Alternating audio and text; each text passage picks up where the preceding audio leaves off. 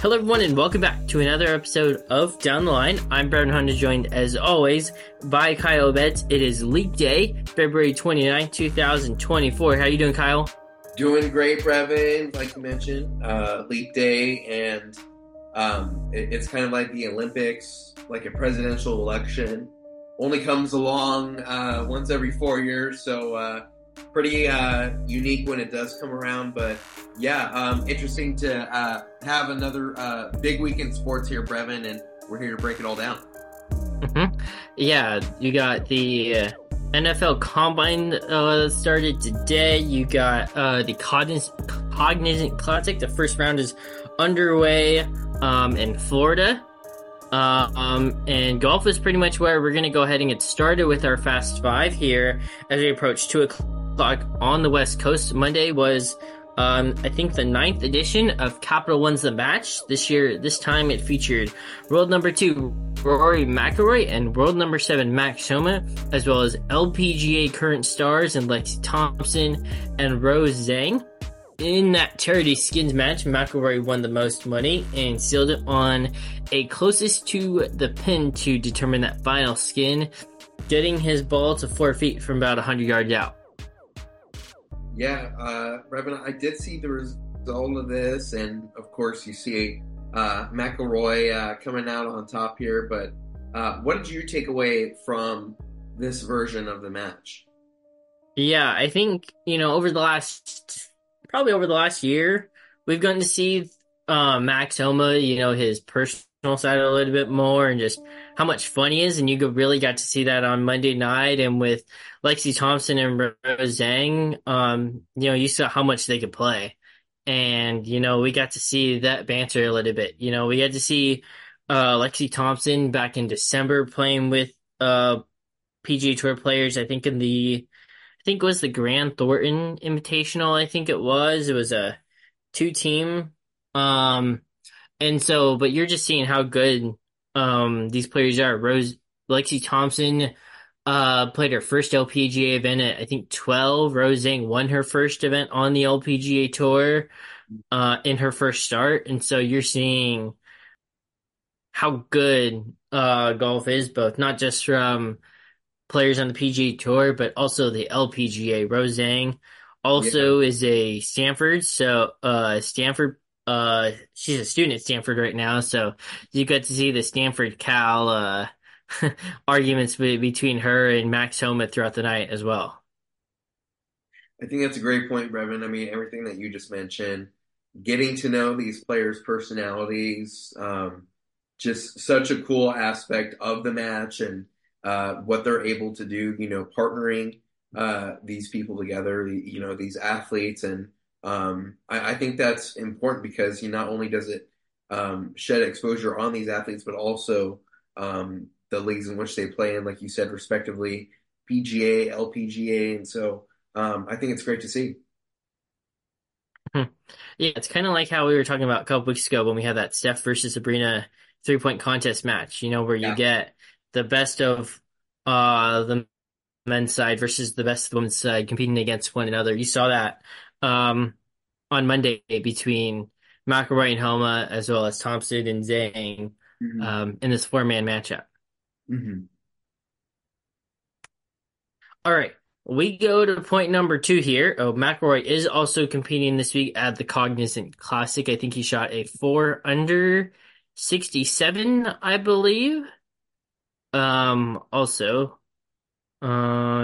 shot 4 under 67 today at PGA National. So just an update on that. The leaders are Chad Ramey and SH Kim at 7 under, as that first round of play is nearing the end. But we go to point number 2 now, where we got the CONCACAF Women's Gold Cup going on right now. Group stages are over. We got the quarterfinals getting set for this weekend. So the group stage, you had in Group A, Mexico was the number 1 team, after their 2-0 victory over the United States. It was Mexico's, I believe, first win against the United States in like 14 years. But both Mexico and the U.S. advance. You also had in Group B, Brazil and Colombia. They advanced. Um, Brazil, like Mexico, did not allow a goal as as Brazil went 3-0, 3-0 in this group play. And in Group C, you had Canada go 3-0, also did not give up a goal. And then Paraguay, they went 2-0 Mm, to advance as well. So with that, we're now in the bracket play, and we are now in the quarters where on both of these four matchups are going to take place on Saturday. So you've got Canada facing Costa Rica, and then you've also got Brazil and Argentina. That game, the those both of those games are at BMO Stadium, home of LAFC, yeah. in Los Angeles, right next to the Coliseum. And then you get on Sunday, March 3rd, you're gonna get Mexico and Paraguay. That match kicks off at 2, followed by the US and Colombia. That match kicks off at 5:15. Canada, Costa Rica kicks off 4 o'clock on Saturday, followed by Brazil and Argentina at 7:15. So those quarterfinals at BMO Stadium, and then the semis and the finals are down at Snapdragon Stadium here in San Diego. Yeah, yeah, great to see that be the venue for the final here. Really, my big takeaway here so far from this tournament really comes from the U.S. women's national team, that side of things. I mean, terrible loss to Mexico. There's no other way to put it. So, like you mentioned, Brevin, they are advancing. We'll see what comes of their next match, and we're going to see if they live up to the expectations that they usually do kind of perform to. But Brevin, I mean, we could be seeing a big changing of the guards here in terms of this team because this veteran leadership is not only, aging currently on this team, but it's either that or retired. I mean, we saw Megan Rapinoe retire not too long ago, and at her prime, she was, you know, really propelling this U.S. women's national team. And so when you have not only her, but other players move on and get old, and now it seems like a lot of these younger athletes are kind of struggling to replicate that, or not even that, but just perform up to what they're expected to. I mean, it's disappointing for sure in the perspective of the U.S. Hmm. Yeah, I think it's just part of that. I mean, you think about even from when this team, even part of last year when you saw, even during last year's World Cup team, we started seeing that transition, where wasn't necessarily Megan Rapinoe, it wasn't necessarily Alex Morgan and Lindsey Horan. You're starting to see more of, a Crystal Dunn. You're starting to see, Sophia Smith, when healthy, all these different players now that are starting to become those players in that prime. And now it's just a matter of them being able to deliver when they have to, just like some of these other players, whether it was 2015, 2019 at those World Cups, trying to get that Olympic gold, and things like that, because Olympics are, we're going to talk about it in a sec, but the Olympics, they're right around the corner. Yeah, 100%. Great point. Mhm. All right, we go to number 3 here. And speaking of the Olympics, we got some USA basketball rumors here, where according to Shams Charania of The Athletic on Wednesday, so this was yesterday, his sources are telling him that Drew Holiday is expected to be one of the 12 players on that US men's roster for the Olympics, which takes place in August. Yeah, I mean, kind of interesting. He's pretty much the first one confirmed, right? I mean, have we heard of anyone else that has had that confirmation yet? I mean, to my understanding, I don't think so. So this is a guy, I don't know if we've heard that. yeah. I Hmm. mean, so Drew Holiday, I mean, given that, I mean, I think he's a great selection here because he has that experience here with Team USA, and he's shown that he can not only perform at a high level in the NBA, but against any international competition too. And I think what this is showing here is what, this team really wants, is kind of that defensive presence on the perimeter, like from the beginning. And that's what Drew Holiday is going to give you. Obviously, he could bring us some scoring ability as well, but I think that's what they're kind of locking in on is really what he brings defensively. And I think that's what's going to be key for this team is doing their job on both ends of the floor. Mhm. Yeah, I think the key thing too is, even when you think about 2008, when you had LeBron, you had Kobe, you had D Wade, Carmelo, that entire list, it wasn't just about what they did on the offensive end, but what they did defensively. I mean, whether it was the steals in the backcourt, the blocks at the board, at the glass, all those different things to create those turnovers and be able to get points off those turnovers. That was really key, you know, among that redeem team. And, it's kind of like, as much as, that's what they're trying to maintain, for this U.S. Team come August. 100%. Yeah, that's huge. And that's what Steve Kerr needs. And obviously, Hmm? those are among his top wants as well. Hmm. All right. We go to point number 4 here. We remain in the realm of basketball, but we go to the college game now, where the debate of storming the court has returned after Duke's Kyle Filipowski had to be helped off the floor on Saturday following the seventh-ranked Blue Devils lost at Wake Forest in that game, once that game was over. Yeah, I heard about this incident, or I saw something related to it on Twitter, I think the day of, but I didn't really understand it. And I didn't see video of it really until actually a couple days ago. But I mean, yeah, it's difficult to watch almost when you see something like that happen. I mean, that's your star player out there, and he's getting knocked around and caught at a terrible angle by a person who's running with speed towards the court. I mean, unfortunately, that stuff just happens sometimes. But again, it raises questions about the controversy of court storms. What rules need to be in place, maybe in order to do it safely. Um, those are all factors. But yesterday, I know that he did play in Duke's first game back. So good to see him out there. And obviously, this injury didn't affect him too much, at least it appears. Hmm.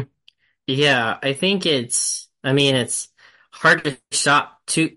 God, I don't know how many students were at that Wake Forest game, but when you think about it in a general concept, when you have that type of a court storming, it's maybe 1,000 at minimum of college kids wanting to run on the floor. I mean, at San Diego State, I think it's 2,500, around that number. And so, I mean, obviously it's, that narrative of playing against your rival or playing against a top team in the country, and and you're trying to win that game, and then being college kids, you're probably you probably pre-gamed a little bit, and then next thing you know, it's that actually happens, and then part of that too, it's I think the security has to be how they can prepare best for these situations in order for it to go as safe as it can.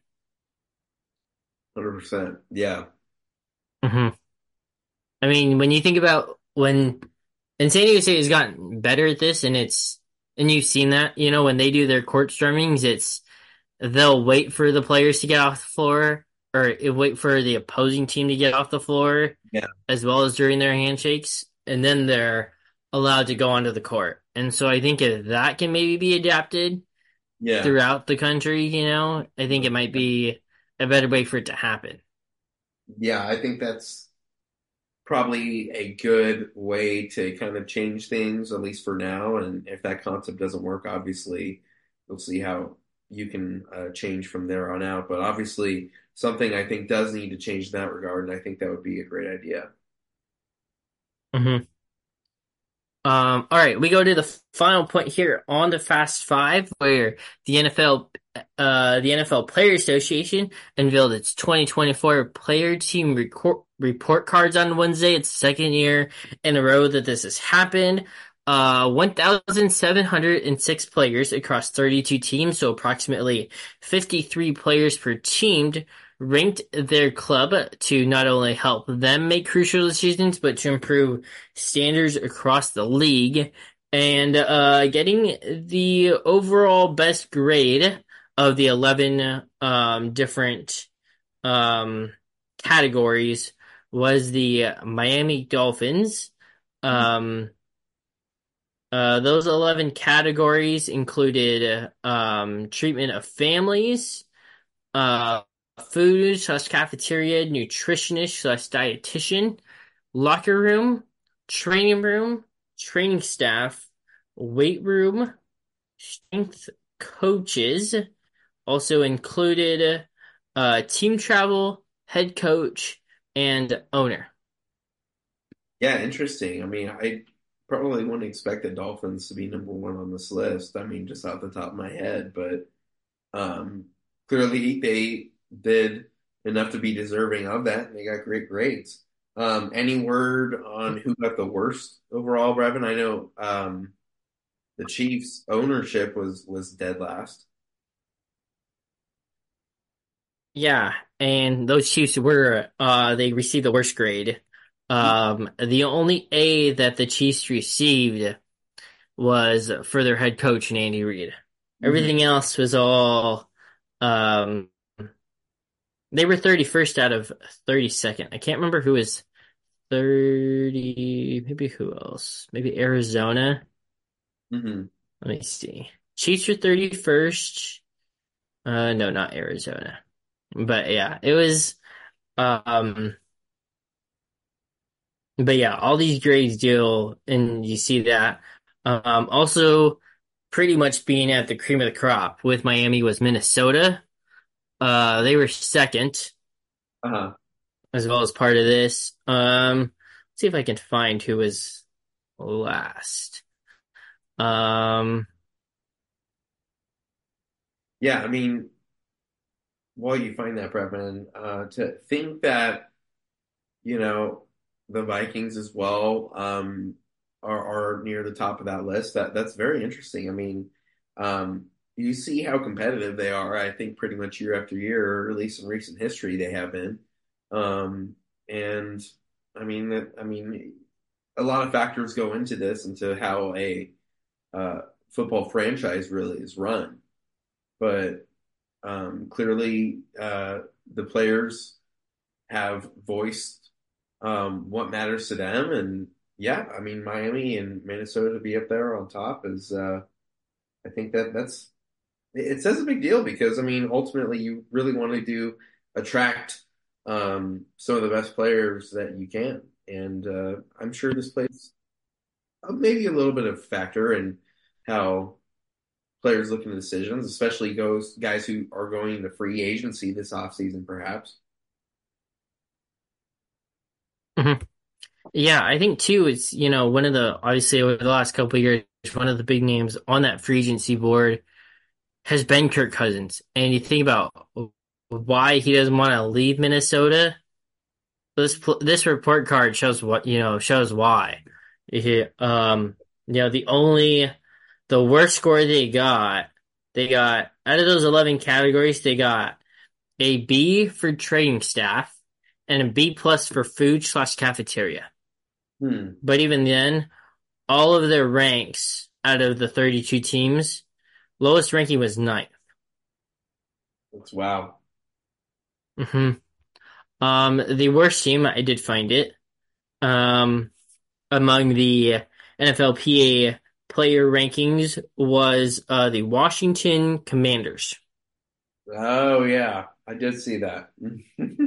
hmm they only got a 1A, and that was for their strength coaches. Um, And some of these too, you have to read into it because some of these don't reflect their new head coaches. So like for example, the Raiders, it reflects Josh McDaniels and what he did rather than Yeah. Antonio Pierce as the interim head coach. So, those are things that you have to make sure you read within those fine lines, and then it's not just, oh, Antonio Pierce didn't do X, for example. Yeah. Things like that. Um, the Commanders, they had an F minus for treatment of families, ranking 31st out of 32 teams. Hmm. Also an F minus in locker room and training room, while receiving Fs in training staff and team travel. Tough for them. Wow. hmm And so when you think about treatment of families, for example, um, the Commanders are one of 12 teams that do not provide a family room during games. They are one of 7 teams that provide no daycare support for players as children on game day. The Commanders are one of 4 teams that do not offer either a family room or daycare. Some Wow. returning players report there are some improvements from last year, including a few new family events and a better, more private post-game family area. So you're starting to see area. So you're starting to see the improvement, but many players want the team to offer a daycare and family room like most teams in the NFL. Hmm. Yeah, I'm sure that is a big deal. hmm Regarding locker room. Just 26 of the Commanders players feel that they have enough room in among their individual lockers. Hmm. So barely a quarter of that team. Time for So new. that's maybe like 12 or 15 players. Yeah, that's crazy. hmm Um, Obviously part of this is facilities based too. So when you think about, um, for teams that have older stadiums, that might play a factor into this in terms of their grading for some of this.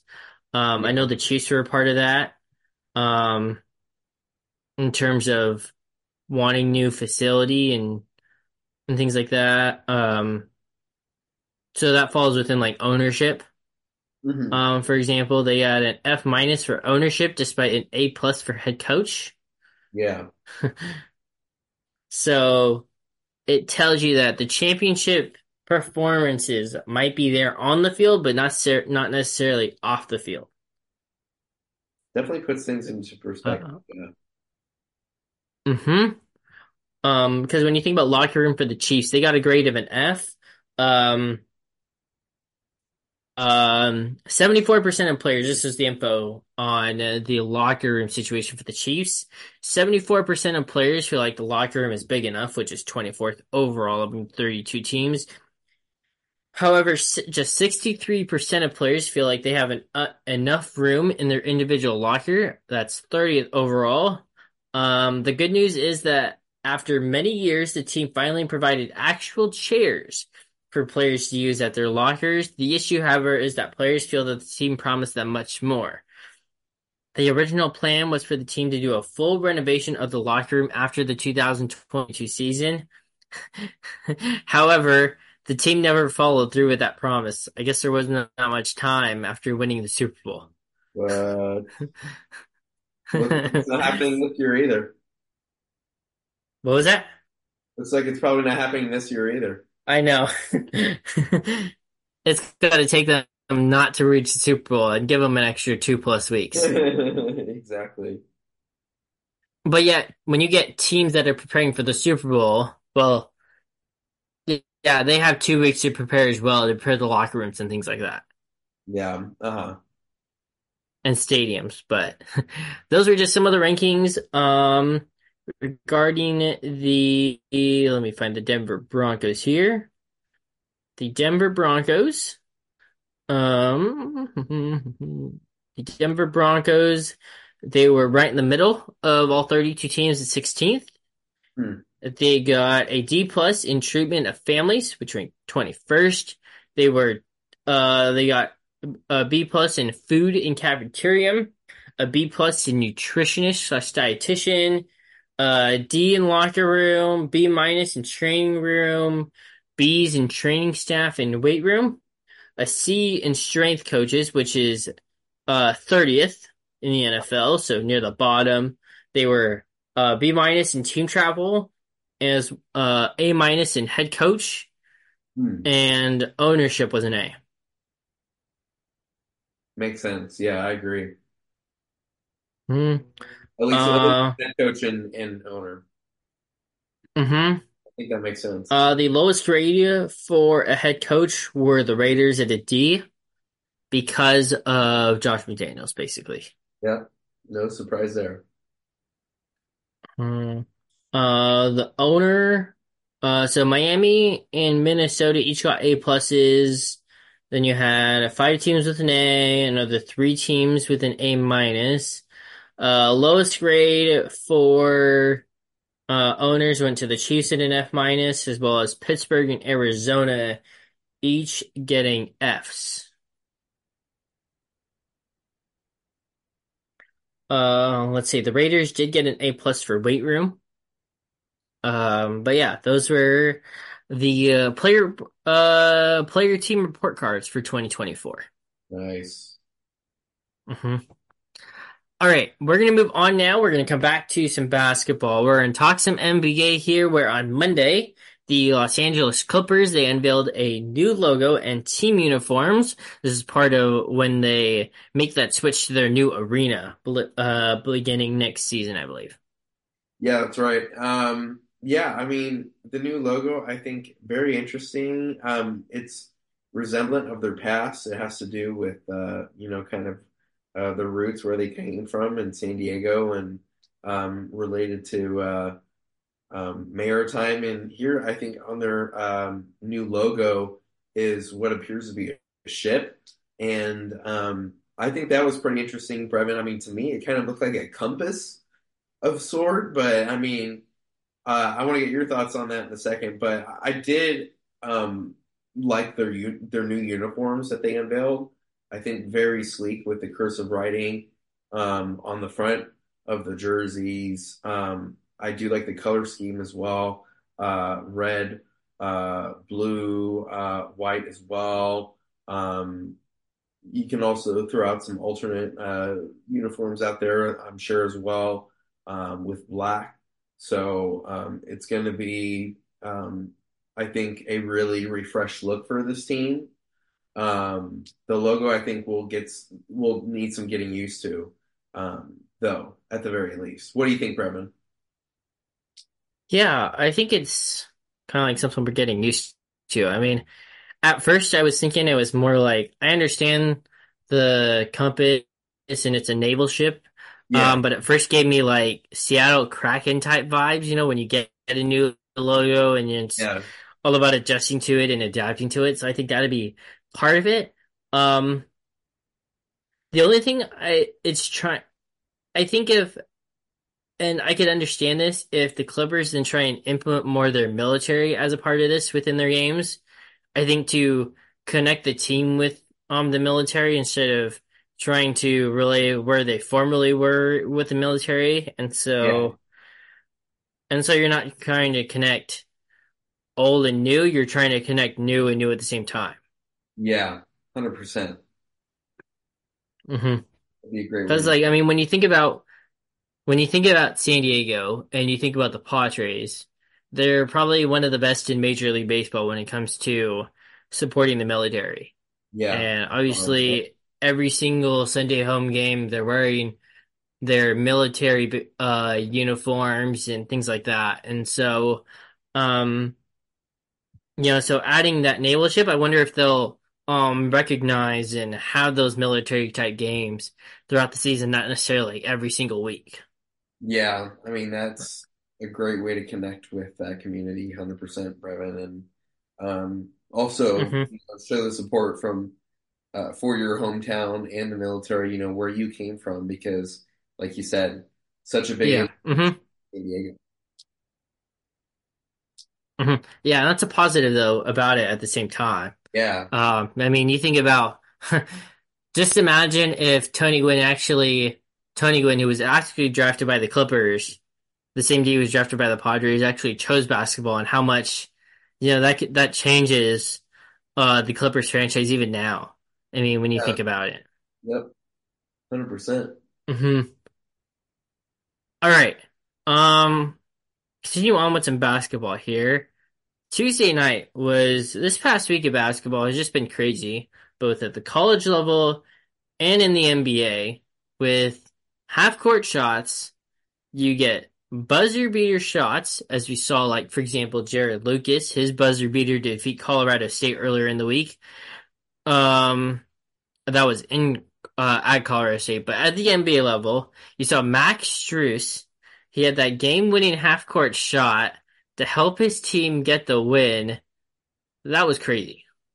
Yeah, just ridiculous basketball, like you mentioned, Brevin. And Max Strus, I mean, just heaving the ball. I mean, I had an interesting conversation with one of my coworkers.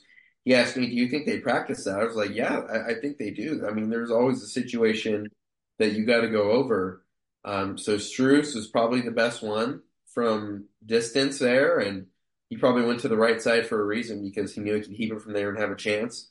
Uh, Probably where he's best from, and he made it. Just unreal, unreal ending. hmm I mean, the best part about any half-court shots to the buzzer is when that ball's sinking through the air and everybody's waiting to find what happens with that shot. And it's like completely silent. Or it's like one of those like, oh no type moments. You're like, is this going to go in? Because this determines a win or a loss you know, for a team. 100%. Yeah, I mean, that is really one of those moments in time where the world just freezes for a second and the anticipation is beyond anything else. And that's why hmm sports is better than anything else because it's it has everything. It has every single emotion that you could ever ask for. And yeah, that was an emotional ending to that game as well. Seeing the bench celebrate with Yeah. Max Strus out on the floor, amazing ending. hmm Yeah. I mean, you think about it, it's kind of similar to, I mean, you think about Lamont Butler's game-winning shot during in the Final Four.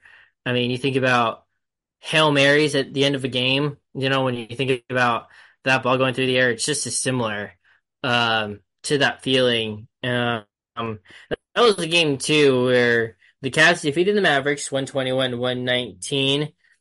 Donovan Mitchell had 31 points, but Luka Doncic had 45, 9 rebounds and 14 assists. So one rebound away from a triple double for Luka Doncic. Yeah. hmm Another big performance this past week in the NBA was last night when LeBron James put up 19 points in the fourth quarter to help pull off a 21-point comeback victory against the Clippers, who we just talked about. For a 116-112 victory, the Lakers outscored the Clippers 39-16 in the fourth quarter. Yeah, I mean, Brevin, just an unbelievable ending to this game here in the second half. Didn't see what happened until this morning, but yeah, it was a great ending. 39-16 was the fourth quarter score. You saw the Lakers outscore the Mhm. Clippers 39-16 during that period. So just unbelievable play from LeBron James, putting the team on his back like always. And that's a big win for the Lakers.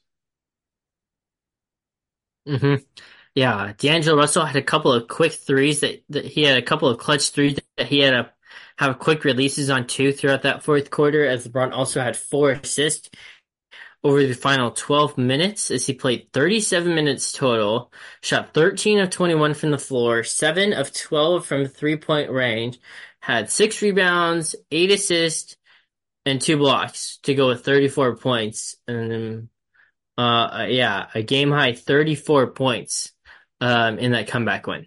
Mhm. And so with that, as you look at the standings here now, we'll probably talk more about it in a sec, but as you look at the standings in the Western Conference now, with that, um, you get the Lakers. They are the number 9 seed, in the Western Conference, so they are a half game up on the Golden State Warriors for the final spot. And the Lakers are 2 games back and 2.5 back of Sacramento and Dallas, respectively, for that 8-7. So for that 7 and 8 spots. in the standings. And then the Clippers, they are 37-20. They're 4 games back of first place. The Minnesota Timberwolves, they're 2 games back of the reigning champs, the Denver Nuggets, and they have a 3.5 game lead on both Phoenix and New Orleans for the fifth and sixth spots. Yeah, this is crunch time here, Brevin. We're getting down to the wire here. Surely, I mean, really quickly here, we're going to see this season wrap up. And so for these teams right now, you got to finish the season strong, especially if you're in the position like the Lakers or the Warriors are. I think Brevin starting out by mentioning those teams was most important because these are the teams that we expect in the playoffs every season. Now they're going to be fighting in a play-in tournament game potentially to get to the playoffs. So they got to string some wins together. It's very much possible to get into that 5 spot still right now as things stand, like you mentioned. So the Western Conference, that's still up for grabs, really. But a couple teams at the top that we're going to mention here a little bit here on down the line that will break down. But heading to the Eastern Conference, though, Brevin, I mean, the Celtics really standing out the season by far, 46 wins, 12 losses. Really competitive, though. We've seen teams like the Magic kind of surprise some people as well. The Knicks have done some good things, and we're going to touch on that soon as well. But yeah, Brevin, I mean, it's been a very good competitive season as things stand. Mhm. Yeah, I mean, Boston's up ahead of the pack in the Eastern Conference, but then you get Cleveland and Milwaukee fighting for that second spot in the East, and Yeah. then playing one of those playing teams come the playoffs, and then um, you get 5 teams separated by 2 games. You know, you get the Knicks right there, followed by the Heat, Philly, and Indiana, um all pretty much having the same record. And then you get Orlando right there at 13 and a half. And remember, this is a team that we talked about earlier that had a nice start to the season when we were talking about the in-season tournament. Yeah, we're going to break down, more on starts to seasons here coming up as well, Brevin. When you think about how a team really takes step forward over the course of the season is big, but also how you begin it um, can have a huge impact on the outcome, and that's really happened to plenty of teams really in the NBA this season. So we're going to touch on that more, but you're right, Brevin. To see the Magic in that position, I think they've really impressed me this year. The Eastern Conference is getting better for sure. I think it's more competitive now than we've seen probably the past 2 years. And I think that's really Hmm. important, especially when you see, competitive teams like the Bucks add Damian Lillard and, the top teams make trades like that. Hmm.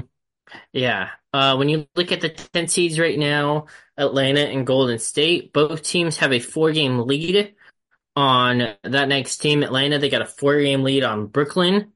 And then the Warriors, they have a 4 game lead on Utah in the standings. So key things to watch here as we enter the final 20 or so games here left in the regular season.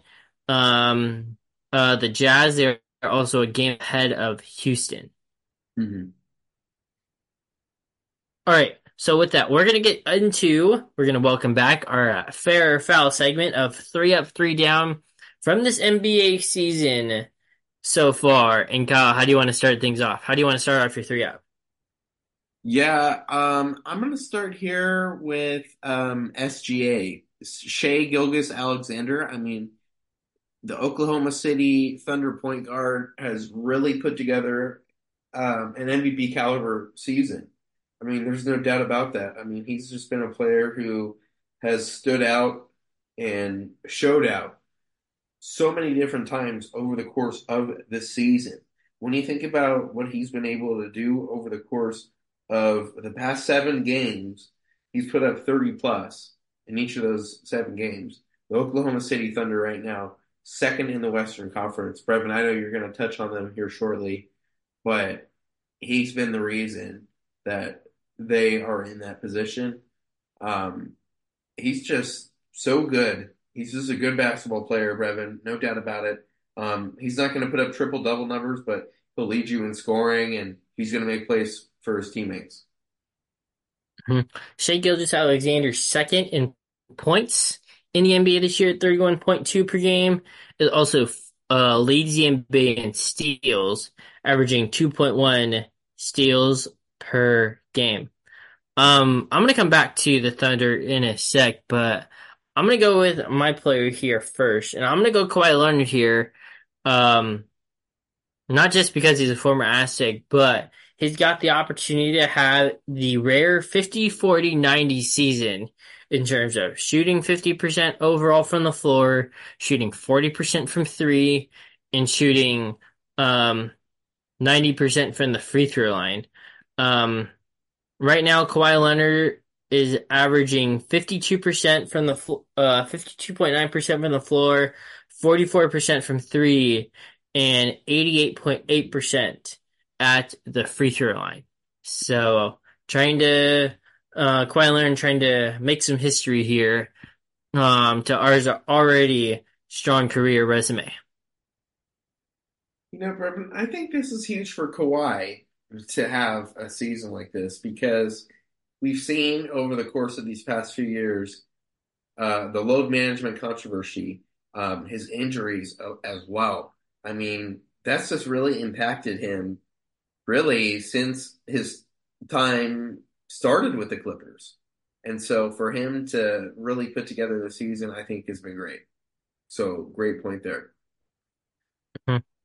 Um, I'm going to move on to my second point here, and I'm going to go with the first place Minnesota Timberwolves right now here in the Western Conference. I mean, there's not much more to say other than, how well constructed this team ultimately is. And I wasn't sure if that was ever going to work.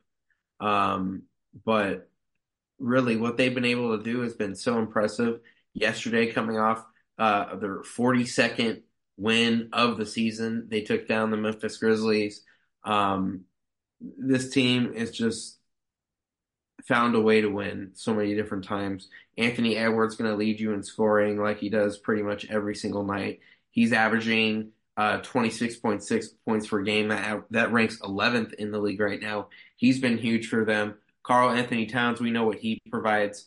22.4 points a game, 8.5 points rebounds per game, I should say. He's 26th in the league in both of those categories, respectively. So I mean, when you pair those two scorers with defensive presences like Jaden McDaniels and Rudy Gobert, I believe Rudy Gobert right now favorite for Defensive Player of the Year. I mean, it's going to be tough to stop this team in the postseason. Mhm. All right. For me, I'm gonna go here now with the Thunder. And when you think about this Thunder team, they're doing it with a lot of youth. It's not like this is a veteran team. It's not like the 2022 Warriors when they had, Steph and Clay and Draymond and all these veteran pieces. This is a Thunder team that's getting it with a lot of youth. Chet Holmgren's finally healthy and having a solid season. He's averaging 17 points and 7.8 rebounds a game. You get Shea Gilgeous-Alexander, who Kyle just mentioned, 31 and 6 assists per game with 2 steals. And just it all continues to go from there. Jalen Williams and you get Josh Giddey to continue to add to that top four punch there on the court. Absolutely. All right, for my final point for my 3F, I'm going to go with the Boston Celtics here. And Brevin, like we talked about, first in the East, and this is a very well constructed team. Uh, we mentioned how a couple teams have made some really important trades in the Eastern Conference. The Celtics being one of those, acquiring Drew Holiday. He's been a big reason for this team's success this season. You pair him with a guy who's really grown, like Derek White. I think at your two spot, I mean, good things are going to happen, and they already have happened. This team just stacked with talent. They've made some really good moves over the course of these past few seasons. Um, I think it's really important to have a guy like Al Horford coming off the bench for this team, just because he still provides so much. Um, and yeah, Brevin, I think this is a team to beat right now. They have really performed, but it's going to come down to the playoffs. Can they come through there? Yeah, think that's the big question. I mean, I think the Celtics, they played, I can't remember who it was. Was it Indiana? Oh no. When they played at Milwaukee and they lost by 33, Yeah. you wouldn't be able to recognize that that was the championship team, at that point. And so you're hoping that that's a team that can turn things around and be able to get those victories against those quality of opponents. Huh. Um, this is a Celtics team. They still got the Bucks one more time in Milwaukee. They've got Sacramento. They've got OKC. Um, they've got Milwaukee a second time. You get Phoenix in that mix. Um, Denver's in that mix as well. Uh, the Warriors, and you get the Mavericks at the same time. So there's definitely a lot of teams left on their schedule that have a lot of playoff caliber. All right, my final point here, making a quick change here. I did have the Celtics, but I'm gonna go with LeBron James here.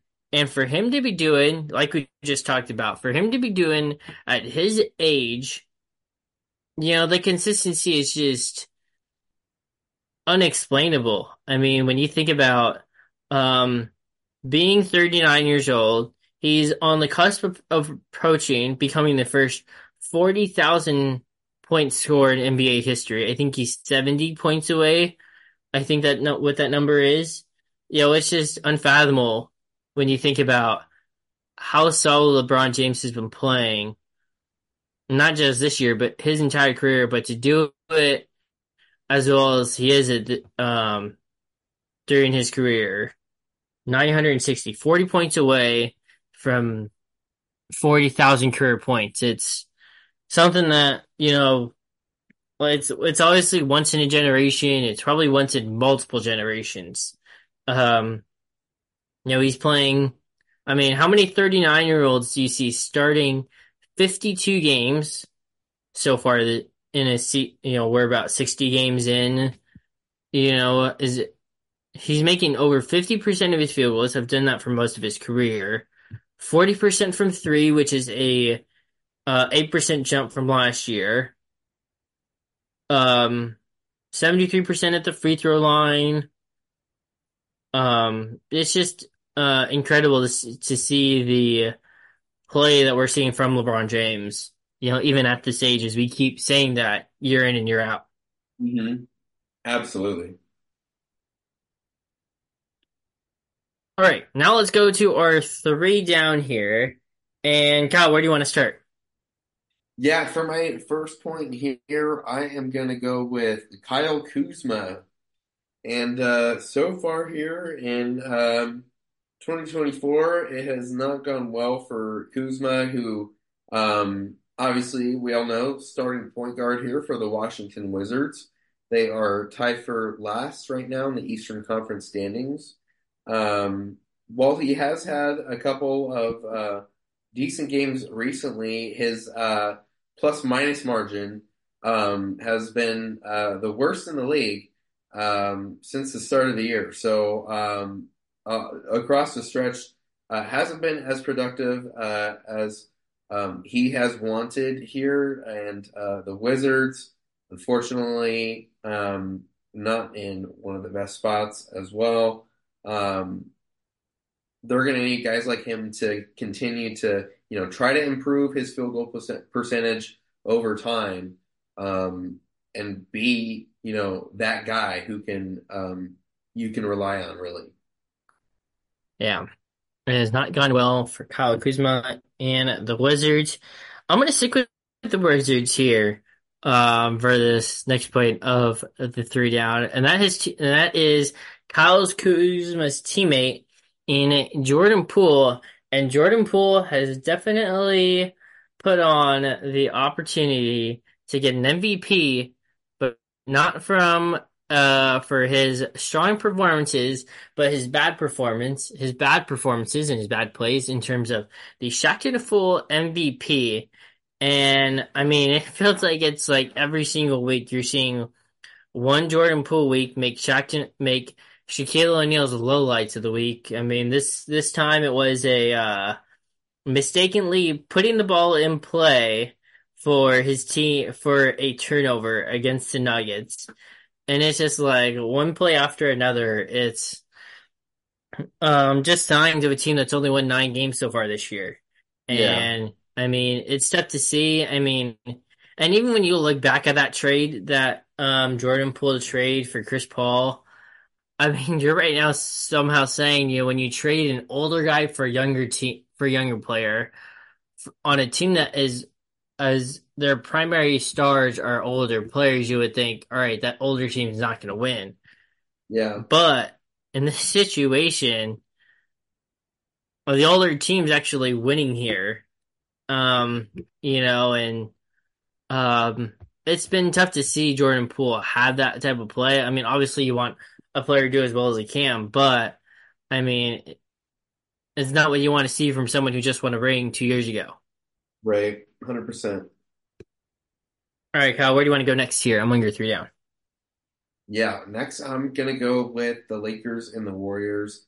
Um, Particularly the rough start to the season because they're really in the position they're in right now in the 9 and 10 spot because of just really what they weren't able to do for the beginning portion of the year. I mean, we saw both of these teams essentially uh, almost dead last near the bottom of the standings in the early stages of the season. We didn't see the Warriors really turn a corner until we saw more production from guys like Jonathan Kuminga, who stepped up, moving Klay Thompson to the bench as well. Him moving on from his role. We're going to get to that in a second as well. But I mean, there's so many different factors have gone into why the Lakers and Warriors are in the position that they're in. Um, but I think you can mostly attribute that to just the beginning portion of the season because, I mean, they've performed pretty well ever since for the most part. Just got to get out of the hole that they're in, being in the bottom portion of the top 10 in the West. Mhm. But this is a team that didn't play well. Basically, they had that 5 game winning streak and from about until Christmas, basically. And then struggled there. This team, they lost six in a row 1 point early. Part of that was in season tournament and where they were, they lost, I think it was 8 of 9 at 1 point. Part of this too for the Warriors, they haven't been able to win those close games. We saw that against teams like Sacramento, that big 145-144 game against the Lakers. Um, I mean, but now you've just seen this team start to turn it around. They've won 11 of the last 14 games, since that big Laker two overtime loss. And, they're right back into being in contention right now. Mhm. Yeah, definitely. I mean, the All Lakers, right. yeah, despite Mm-hmm. winning the in-season tournament early on, just being on the road, um, man, struggled a lot and just couldn't piece it together in games that weren't the in-season tournament for some reason. Yeah. Mm-hmm. All right. And speaking of the Warriors, I'm going to go here with my next point in Klay Thompson. And when you started for your entire career, when healthy, you've gotten used to that role. But when you're not producing as much, you know that that's like on the team. And that's kind of where I have Klay Thompson here. It's nothing about, it's just what he's been able to do. 17 points, 3.5 rebounds. It's right on track of where he is, but it's nothing like where he was both the past 2 years since getting back with the injury, as Yeah. well as where he was before the injury, where he was averaging 20, 21, 22 points per game. And so you're starting to see that drop off um, from Klay Thompson. The minutes right now, whereas his minutes at 30, but most of that was from starting. And so now you're going to start to see that break, I believe, now for Klay Thompson. Um, even though I think being part of that second unit, it gives him, less pressure than being, um, among the starters. And so as much as the minutes are still there, um, 24, 28, 27, 21, they're still seeing that opportunity for him to have success, and technically a lesser role in your search, and there's credibility to that as well, and the type of player that Klay Thompson brings to this team. And so it's not necessarily of a down compared to Jordan Poole, but it's a down in terms of just the production. And part of that comes with age. It comes with injuries, as we've seen, Klay Thompson not playing, for 2 straight years with Achilles followed by the ACL. Yeah. Just detrimental injuries there, and you saw how that affected him. But now I think it just comes down to, accepting what he can provide. Hmm. All right. I'm going to move on to my third point here. For my three down, I'm going to go with Ben Simmons here. I mean, just another year in which he struggled. I mean, since coming into the league, we've seen his production completely drop off. Similar numbers to last season this year on the Nets. 6 points a game, pretty much 8 rebounds a game as well. A little bit closer to 6 assists this season as well, I would say. So, I mean, it's just not what you would expect from a guy like Ben Simmons. I mean, he's a three-time All-Star playing in his sixth NBA season. This year only played in 15 games, though, and that's because he's been dealing with injury. And injury has just completely taken over his career in recent seasons. That's a good reason for, part of his lack of production, obviously. Um, and even tonight, Breven, reports coming out 10 minutes ago that he is a late addition to the Nets injury report because of left leg soreness. So the injury troubles continue here, and we just haven't seen him return to the form that we did when he was in Philadelphia. Hmm. Yeah, and when you think about too for like Ben Simmons and where this Brooklyn team's at, they're right there on that 11 line, just 4 games back of Atlanta, as you mentioned, and we know how much of an impact he can be, to a team as you mentioned his accolades, and so obviously health is a big part of it in terms of being able to produce, and so you're hoping that these final 20 games he can find a way to get better. I mean, this guy was an all NBA player just 4 years ago. And so, you're hoping that he's able to turn things around, hopefully over those final 20 games. All right. Um Final one for me, and you could even put as much as Klay Thompson was controversial in terms of putting him in this three down.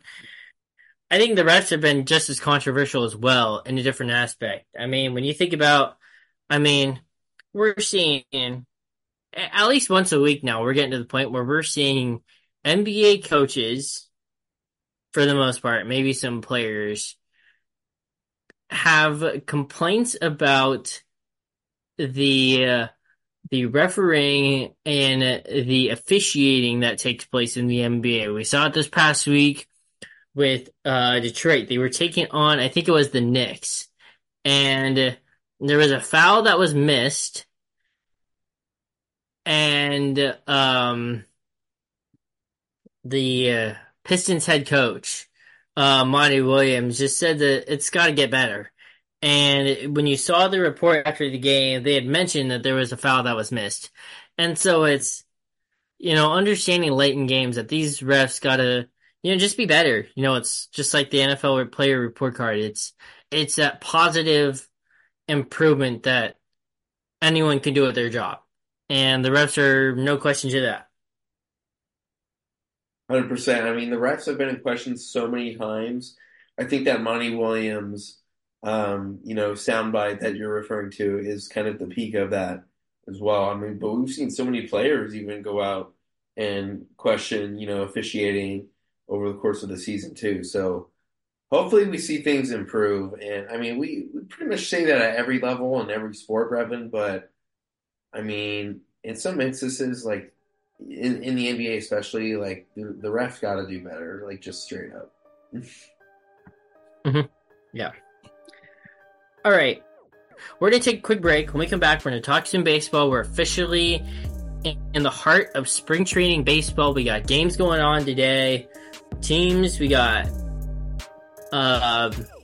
we got NFL, or we got a major league and top prospects going up against one another. We got stars making their first appearances in spring training. So we're going to talk about all that and more baseball in the second half of our show. We got trivia as well. So stay tuned for the second half of Down the Line.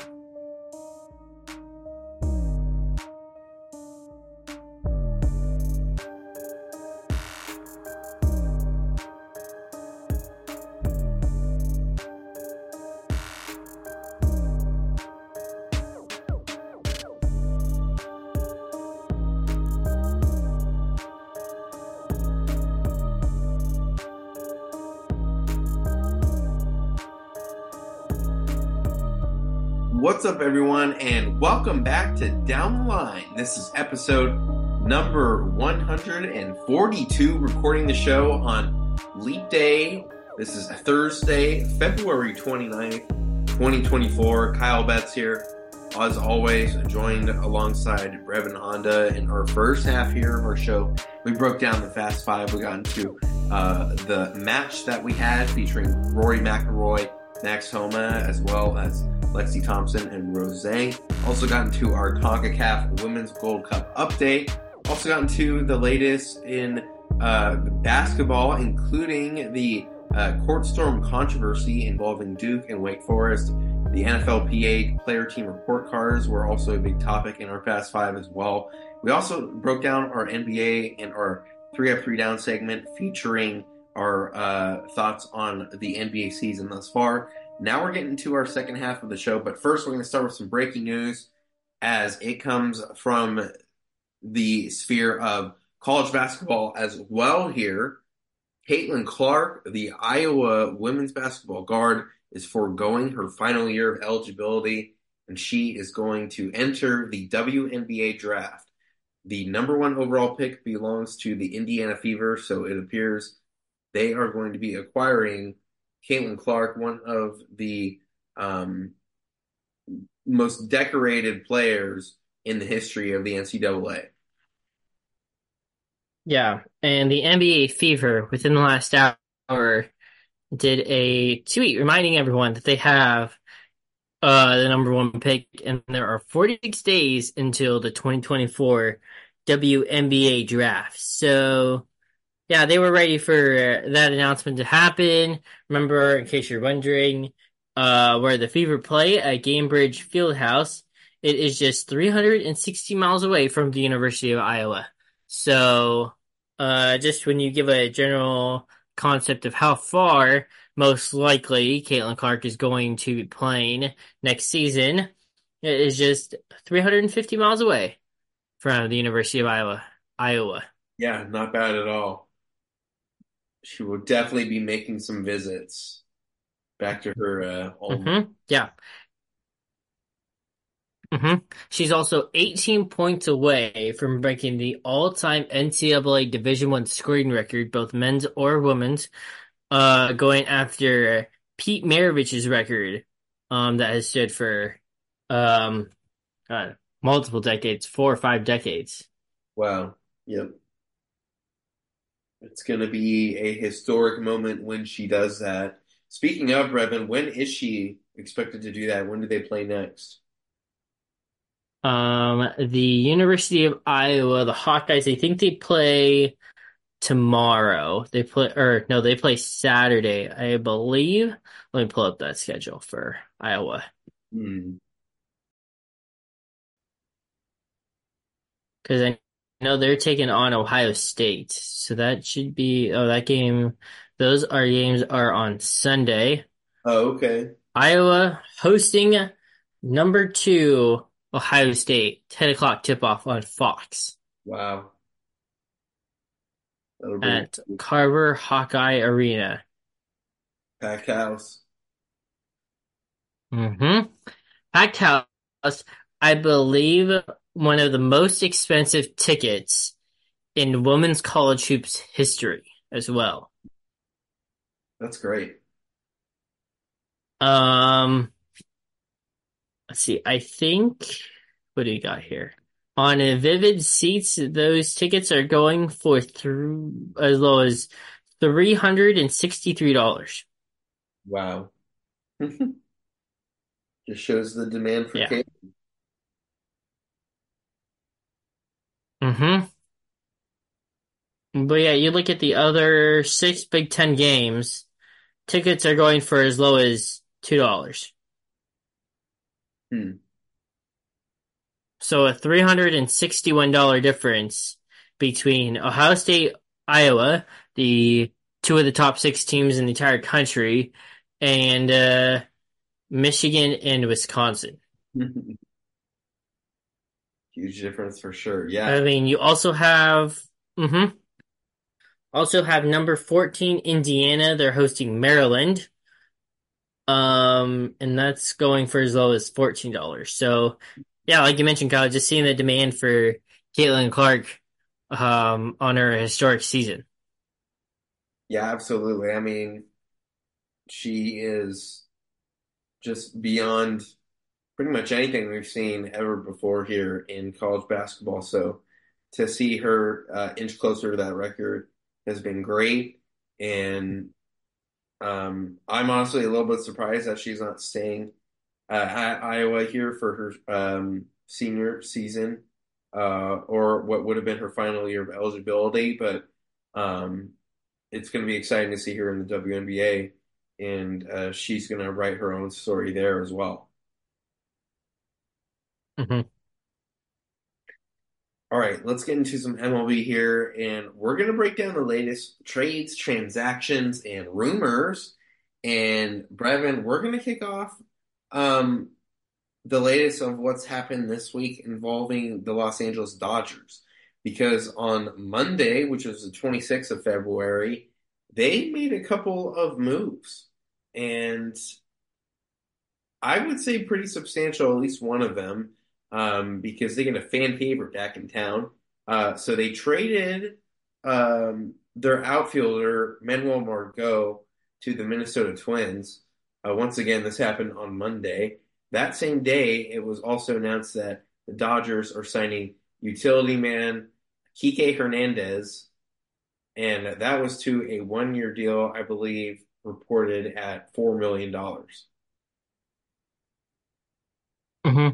Yeah, that Manny Margot trade, um the Twins also received Rain uh in the deal. He's a 20-year-old prospect who was rated as the Dodgers number 23 prospect according to MLB Pipeline. And the Twins um gave up infield prospect Noah Miller, who was the 36th overall pick in the 2021 MLB draft, and is Minnesota's number 23 prospect according to MLB Pipeline. Noah Miller is also the younger brother of Brewers utility man Owen Miller. So remember, Manny Margot's got a 2 year, $19 million deal that expires at the end of the season, but there is a team option for 2025 worth $12 million. Mhm. And when you think about Manny Margot, he can play all three positions, and especially in center field when you've got an injury plagued Byron Buxton, he can easily fulfill that center field role as a backup and start if needed. Yeah, nice acquisition for them. I think the Dodgers also getting Kike Hernandez back is Hmm. a big deal for them as well.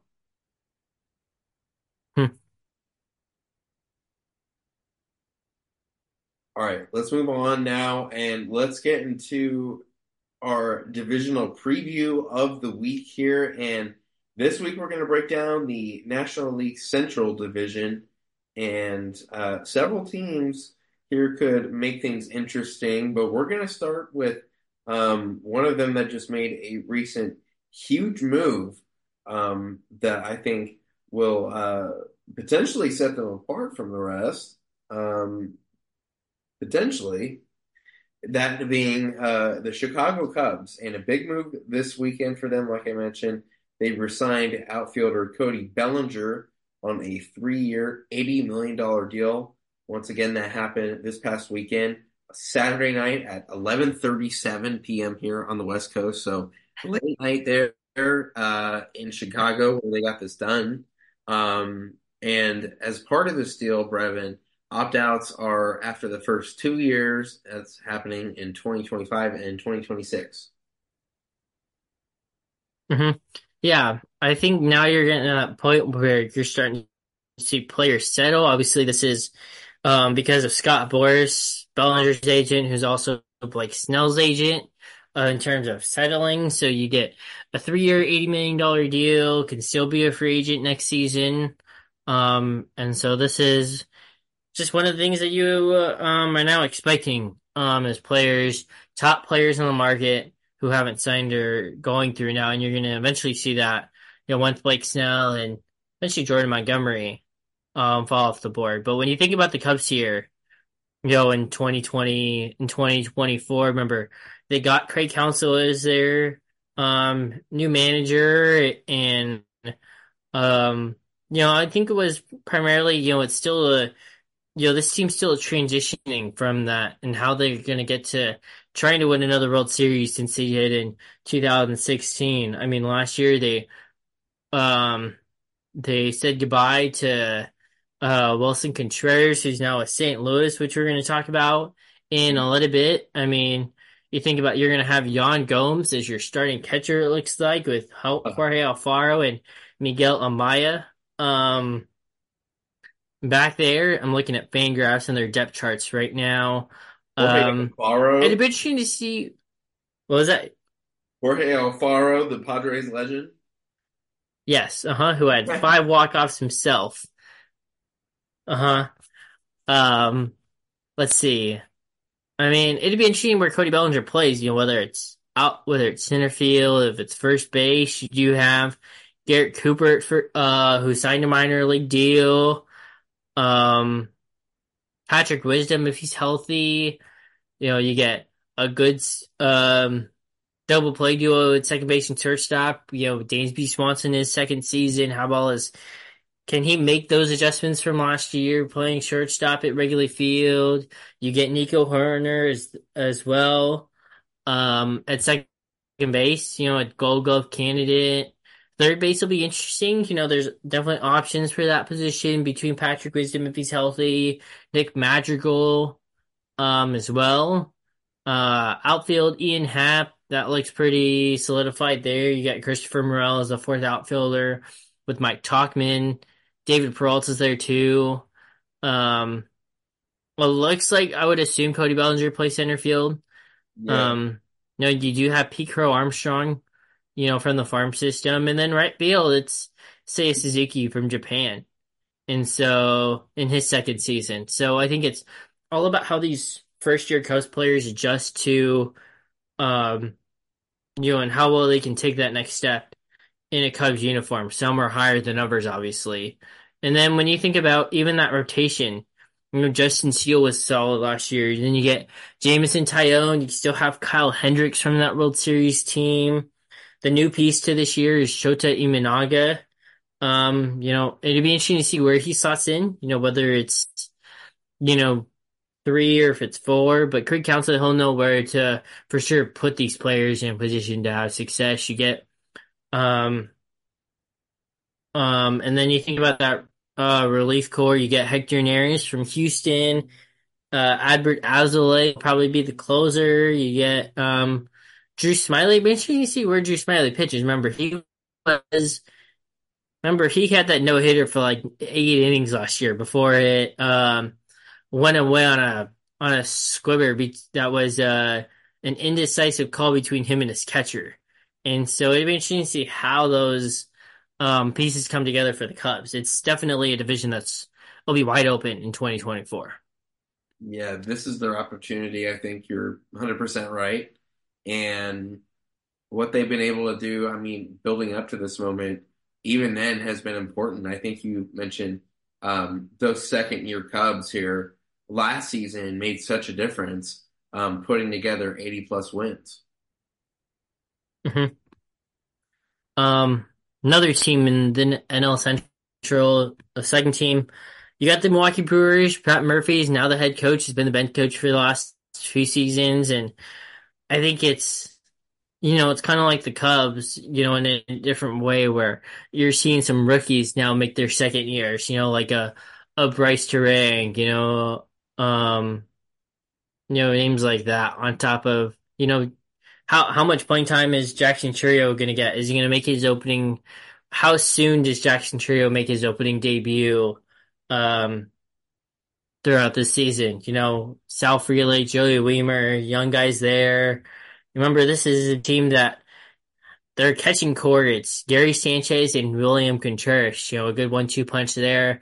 Also add in Christian Yelich, he's obviously not going to produce the 2018 numbers when he was the MVP, but how much more consistency are you going to get and the level of expectation from him? But I think this year it's more dependent on the pitching staff in addition to the Yeah. newcomer of Rhys Hoskins. This is a year where you think about just a couple of years ago, it was Corbin Burns, it was Brandon Woodruff, and there was one other at the forefront of that rotation for a 1-2-3.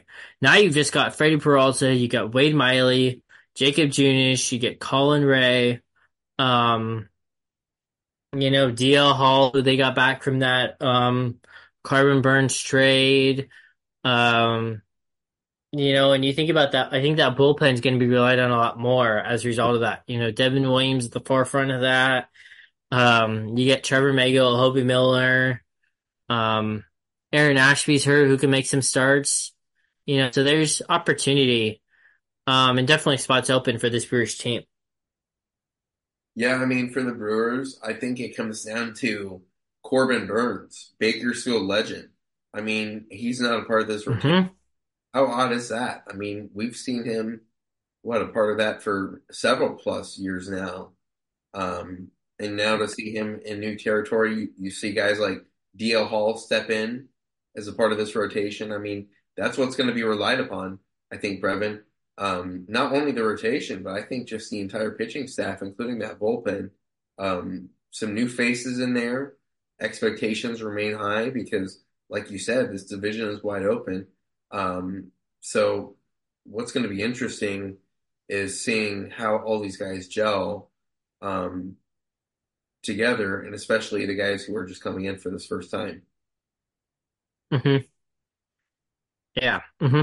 And when you think about the Pirates, I kind of think about them the same way as the Reds, where they've got these young pieces and they're trying to be a team that can take that next step. When you think about um when you think about the Pirates, it's you get O'Neal Cruz. If he can stay healthy for an entire season, what can he do?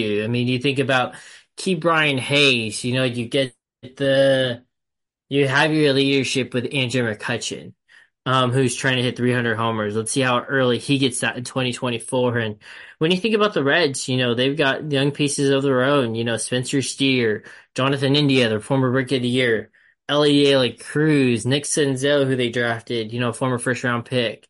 TJ Friedel, Will Benson. This is still going to be a young team. Matt McClain is in that mix. And that's just their hitters. When you think about their pitching, which is still young as well, they're projected to have a 5-man rotation where only one of them is above 29, and that's Luke Weaver. Because you got Graham Ashcraft, Brandon Williamson most likely, Hunter Green is probably the forefront of that, and then you got Andrew Abbott, who pitched well Yeah. last year, and then you got obviously when you think about the pieces that they got in, like to their bullpen and Emilio Pagan, Nick Martinez as he starts in 2024. 2024, those are the things that will be playing out for David Bell here this season. Yeah, 100%. I think this is an interesting Pirates team, Brevin, because we saw Hmm. how they, at times took a step forward last season. They're looking to build upon that. Mitch Keller leading this rotation. We talked about Yeah. that Hmm. last week. He's a big part of that success, leading the way. A couple other guys behind him that are looking to prove themselves as well. But for the most part here, Brevin, this is sort of a new look Pirates team. I mean, a few familiar faces. You mentioned some names in there earlier, some veterans who have been part of trying to build this roster. But I mean, for the most part, Brevin, it's not the same Pirates look where they just kind of keep the same guys over and over again. And now they're just stacking talent, and that's what you want to see from this organization who has struggled it seems for so long. Hmm. Yeah, you think about Um, just 3 years ago, the first overall pick in that 2021 draft in Henry Davis, he made his major league debut last year. And so you're looking at what he could do to take that next step. You've got Jack Sawinski and Brian Reynolds, who's been at the forefront of trade conversation. You've got, um, just some of those younger guys, on top of Key Brian Hayes and, O'Neal Cruz on that left side of the infield. 100%. And what about the Cincinnati Reds as we continue here breaking down the National League Central? Brevin, this Reds team, I think, kind of similarly to the Pirates, they have a team full of younger guys and veterans. It's going to be interesting to see how they all gel together here. Um, but th this Reds team, we saw them improve last year. Mhm. Yeah, I think when it comes to the Reds, I think it's obviously they got one of the smallest ballparks um in the country. And so I think it's a matter of how well they can use that to their advantage. I mean, they call it a bandbox for the reason. I mean, this is a team, um, like the Orioles that had that improvement from the year before. I mean, this is a Reds team in 2022. They went 62 and 100. This past year, they went 82 and 80, finished third in the division. They were, because of how, um, tight that division was, they were just 10 games back of first place. And so you think about just, you know, when you play 162 games and you think about just 10 games being a part of that and how much one inning each of those 10 games go, that's the difference of being a playoff team. And so, um, I think just like the Reds and with the Pirates, it's, like we talked about how this team can, especially the younger guys on that team, the first year players on these teams, and there's still some first year players on these teams, but how well they can adapt and take that next step in 2024. 100%. Plenty of talent on that Reds team for them to make things interesting, I think, in the NL Central. And I think it's safe to say that about the St. Louis Cardinals, too. Um, Guys, full of talent on this roster, and Brevin last year just did not come to fruition. We'll touch on that up here in just a second. But first, let's start with some news coming out of the Cardinals camp. Um, they added to the veteran leadership core, signing infielder Brandon Crawford on Monday. So you see the Cardinals go out and they bring a guy who could potentially be their DH. He can fill it in the infield. Um, I think it's a solid pickup. What do you think, Brevin? Yeah, I think it's just when you think about that shortstop position and how I think critical it is in today's game. I mean, you think about some of the good shortstops in this game, both that are playing shortstop right now or were former shortstops, especially when you look at the Padres, for example. But I mean, you think about the experience that Brandon Crawford brings to this Cardinals team, it'll definitely give Mason Wynn and those rookies um that mentorship and that experience playing that position. Yeah, that's huge for sure. Good pickup there. Couple other additions that they made this offseason include Sonny Gray, Lance Lynn, and Kyle Gibson. So you see Lance Lynn returning to St. Louis here. But what does it mean, Brevin, for the Cardinals to come back and add to their pitching rotation and really just build that staff? Hmm. Yeah, you have to remember all three of these moves were before the winter meeting. So, these were early signings by each of these, for each of these three players, and Sonny Gray was lights out last year in Minnesota, has the opportunity to do that again here in a pitcher's ballpark. And then you add in a veteran in Lance Lynn, despite giving up the long ball last year, he's shown that he can, go 175, 180 innings, I mean, and you add in Kyle Gibson as well, can do the same thing, it's innings eaters, and doesn't have to give that taxation on the bullpen, add in Miles Michaelis as well, and you got four pitchers that can throw a good 170, 180 innings plus, in 2024. But I think when it all comes down to, also got to add in the addition of Matt Carpenter and the experience there. But I mean, when it comes to the offense, I think it's that bounce back type years from Nolan Arenado and from Paul Goldschmidt. Obviously, it's kind of hard when, you're the MVP from 2 years ago and you kind of have that type of a season last year where you didn't go as well as you wanted to, but it just goes through the challenges of how tough a major league season really is. Yeah, no doubt And about then, yeah, and you think about Arenado, he was dealing with injury all season long, and that's why we talked about last during the winter of how weird it was not seeing Nolan Arenado's name next to that Gold Glove, it. and how it went to Key Brian Hayes. 100%. Yeah, that was not a familiar sight. And I think that's key too, Brevin, just seeing those guys really come out and perform like they're expected to because that's what this team needs in order to be successful. We did not see that Hmm. consistent last year, and that showed in the overall team performance. Hmm.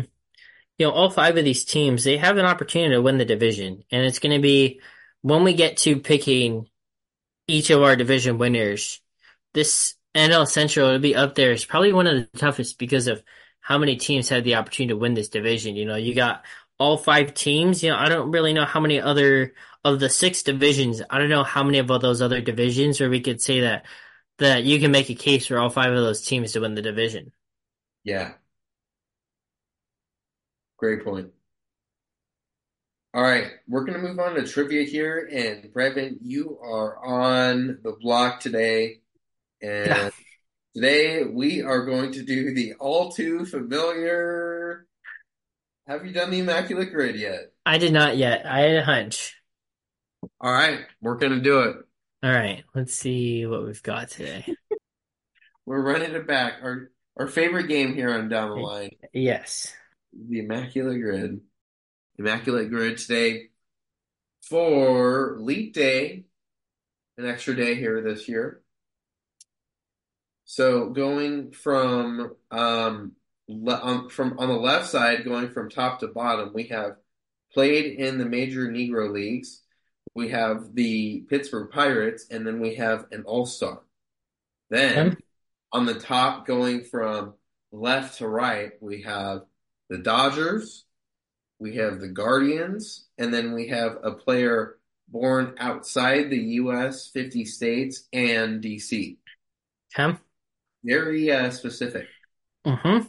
Remember the Negro Leagues? It's part of final day of um Black Heritage Month, so that's why you've been seeing all month long the Negro Leagues aspect come and play here. Um, I'm just gonna go with the Dodgers Negro Leagues. I think that's the favorite there. Yep. There's only pretty much a name that stands out. I'll go Jackie Robinson here. Jackie Robinson, 60. 68%. Come. Um, I'll just work my way down here. Dodger and a Pirate. I'll go Russell Martin. Ooh, Russell Martin, 15%. It's a good one. Um, this Dodger All-Star. Who do I want to go with? There's some options here. Um, Dodger All-Star. I'll go Oral Hershiser. Dodger All-Star Oral Hershiser. 2%. 2%. Wow. Some say he should be a Hall of Famer. All right. Cleveland, Pittsburgh. I'll knock that out of the way. Carlos Santana. That's a good one. Carlos Santana. 29%. Yeah. Another option I could have went with, as I just thought about it, was Austin Hedges. Um, Oh, uh, good one. Cleveland All-Star. Um, I'll go Shane Bieber. That's a good one. Shane Bieber. 4%. Yeah. Okay.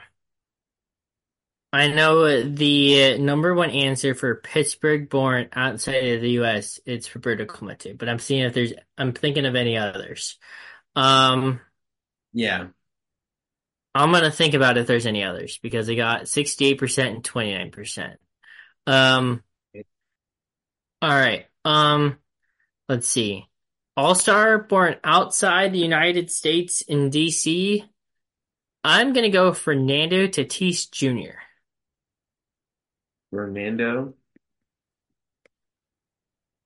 Tatis Jr. 0.6%.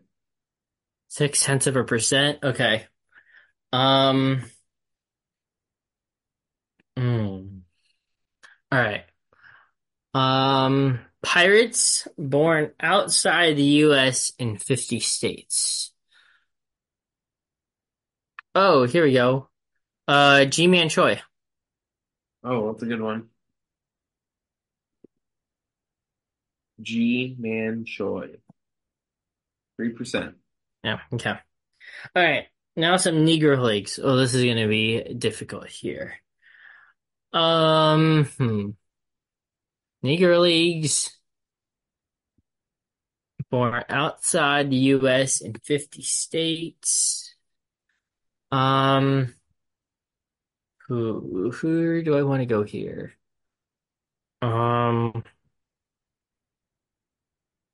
I don't remember if Cool Papa Bell was born outside the US, the 50 states. Who? I'll go try Negro Leagues fit outside the 50 states here. We're gonna go Cool Papa Bell. Who? Cool, Cool. Cool Papa Yeah. Bell. Yep. Oh, he wasn't born outside the 50 states. No, it Darn. is not Cool Papa Bell. No. He played in the No. 1922 to 1946. Yes. He was a Negro Leagues player. Okay. Um, Wow. All right, one more guess here. I think these two final ones are going to be a little difficult here. Mm, One left. hmm. Or outside the US and 50 states, I need a Cleveland player to play in the Negro Leagues. Um, I'm drawing a blank right now. The only one I can I don't know any. think of who played in that generation, but I don't think he would played with the Negro Leagues. I'm thinking Trish Speaker, but I know he didn't play. I don't think he played in the Negro Leagues because he was at Cleveland. Hmm. You know what? We'll just try that for Cleveland. I doubt it's right though. Tris Speaker. Yeah, that's not right. The speaker is not right, but No. Brevin did get 7 out of 9. That's pretty good. Yeah. Mm-hmm. Oh, that was tough. That was tough. All right. That was really difficult. Let's take a look at the possible answers here. Um, for the Major Negro Leagues players who also played for the for Cleveland. Satchel Paige is a name I recognize. Could have said Larry Doby or Minnie Minoso. Oh man. There we go. Yeah. Okay, let's take a look at Negro Leagues players born outside of the U.S. Four Hall of Famers. Yeah, First, Minnie Minoso. Mini Minioso. Hmm. Yeah. So there you go. Your top answers. Mm-hmm. Jackie Robinson, obviously. Larry Joey for Negro Leagues players for Cleveland. Mini Minioso. For Dodgers and Pirates player, you had Rich Hill, 24%. Yeah. Carlos Santana for Cleveland and Pirates player. Roberto Clemente was 36%. That's not as much as we expected. I need to be up there. I don't know if it was going to be above 30% though. Mm-hmm. Ichiro Yeah. for All-Star born outside the U.S., 6%.